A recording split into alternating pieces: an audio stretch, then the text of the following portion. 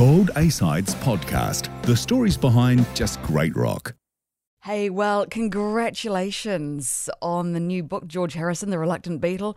They are very much back in the news again at the moment with Now and Then, the newly released song. I understand you're not a huge fan of it. Tell us why. I think it's absolutely terrible. It doesn't sound like the Beatles. It doesn't sound like John Lennon. It just sounds a mess. What around it, of course, there's been all this hype. One thing the Beatles never needed was hype. They just released one great product after another, and people were waiting for that. And all the fuss has been stirred up around this. Is thinking of the old original Beatles is quite grotesque. One of your early jobs, Philip, was as a rock music critic for The Times. Does it ever leave you, once you've been a critic or a reviewer, is it possible to listen to music inactively, or are you always subconsciously writing a review in your head? No, not at all. I mean, there are things you just sort of, sit back and let it wash over you. And some of George's music is like that. But I try to write not as a fan, but as an objective observer and judge of good and bad. And I hope that works with these biographies of, very young men to whom extraordinary things happened. It's sort of subtitled The Reluctant Beatle, and after watching Peter Jackson's documentary a couple of years ago, you see how monstered George, or everyone, sort of got by John and Paul's shadow. Would you say he was reluctant, or was he maybe introverted, do you think? Well, he wasn't a reluctant musician at all. He taught himself to play the guitar by listening to the radio and taught himself how to play not chords, but play solos and intros and licks and that no one else could play, even though he was 14. He was far ahead of John Lennon or Paul McCartney when he joined their first group, the Quarrymen. But what he really hated was the noise of the screaming of Beatlemania. And also in America, where there was virtually no security, and in America it was terrible. The stage was constantly being invaded by hysterical young women.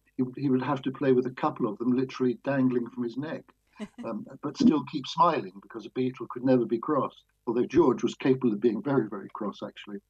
The screams were for George and for Paul.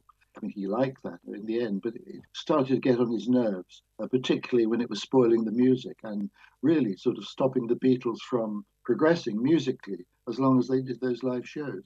And obviously George's anniversary is coming up this month, 22 years. What do you think George would be doing if he was still with us? Do you think he'd be touring? Do you think he'd be hosting a podcast like Paul McCartney is, or...? George had many more sides to him than even John. John was more than a musician. He was a poet and an artist. But George was so many different contrasting sides. He became a movie mogul with a company called Handmade Films, which actually in the end cost him huge money, almost sent him bankrupt. But he was a very good record producer. But he was an absolutely passionate gardener. He wanted to be remembered as a gardener before a musician. Right. Yet at the same time, he absolutely loved the smell of petroleum in the pits at Grand Prix races. So everywhere you look, there is a contradiction with George. That's what makes him interesting to me. That's right. He was a big Formula One fan, wasn't he? Big Formula One fan. In fact, at the end of his friendship with Eric Clapton, it was nothing to do with Pattie Boyd. George was absolutely passionate about the ukulele. And Travelling Wilburys, this supergroup that George instigated, they all shared his love of the ukulele, and Clapton had no time for the ukulele, and their friendship really founded on that. Tell us about the time that you got into the Beatles' dressing room, Newcastle on Time. You were just a 22-year-old kid. What was it like to be in the room with the Beatles? It was very nice, actually. I sort of followed Paul McCartney in. John and Ringo and Paul all talked to me. The only one who didn't, actually, who looked really miserable, was George. It stayed in the background. And of course, I absolutely loved it, didn't want to leave. John particularly, John was going through so much at that time, and yet you wouldn't have known. He was talking to me like I was his oldest friend. And I said, I like it, sort of like, can I stick around? Oh, yes, stick around. But then their roadie, Neil Aspinall, came and threw me out because they could never do something like that. But they had a roadie to say no. They never said no. Wow, that is absolutely amazing that you had that experience. That is honestly just like, you'd be one of a very few people that could tell that story. That is incredible. Thank you. In a few words, yeah. Amazing.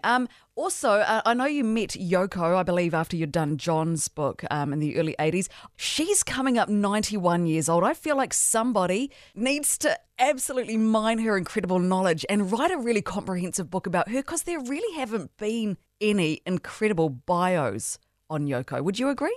Absolutely, and she did talk to me at great length for my John Lennon biography and told me extraordinary things. I mean, she came from one of the four richest families in Japan. Her great grandfather was the shogun's personal banker.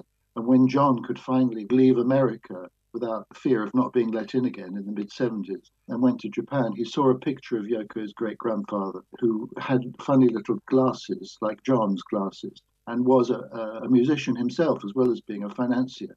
John looked at this picture of Yoko's great grandfather and said, "That's me in another life." Wow. And Yoko said, "Please don't say that. He was assassinated." Oh, So wow. chilling moment. But then Yoko, she also showed me family albums of her when her family used to come by sea from Japan to San Francisco when she was a child. They had shipboard fancy dress contests for children. And there's Yoko dressed up as Shirley Temple with a giant lollipop. You'd never think Yoko would be seen in those circumstances, but she could laugh. She's always thought to be so humorless. She's not humorless. She really fascinates me. I wish you would write a book on her because I think you would do an amazing job. There is one coming out, I believe, quite soon. Oh, I'll look out for that because, yeah, I've just recently become quite interested in her life. What a lady. And, wow, when she goes, a lot of information is going to go with her. So it's true. And, of course, now she always called mad, for the things she used to do, because in Britain they'd never heard of conceptual art. But now people like Tracy Emin, Damien Hirst think she's an incredible pioneer and she has real respect in the art world.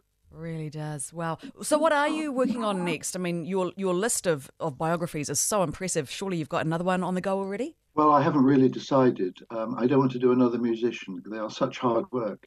Amazing. Your new book, it is out now. George Harrison, Philip Norman. What an absolute treat to talk to you. And I can't wait to see what you do next. Thank you for talking to us. Thank you very much, Tracy. Thank you. Gold A-Sides podcast, the stories behind just great rock. If you enjoyed this podcast, click to share with family or friends. For just great rock, listen to Gold FM anytime, anywhere on iHeartRadio.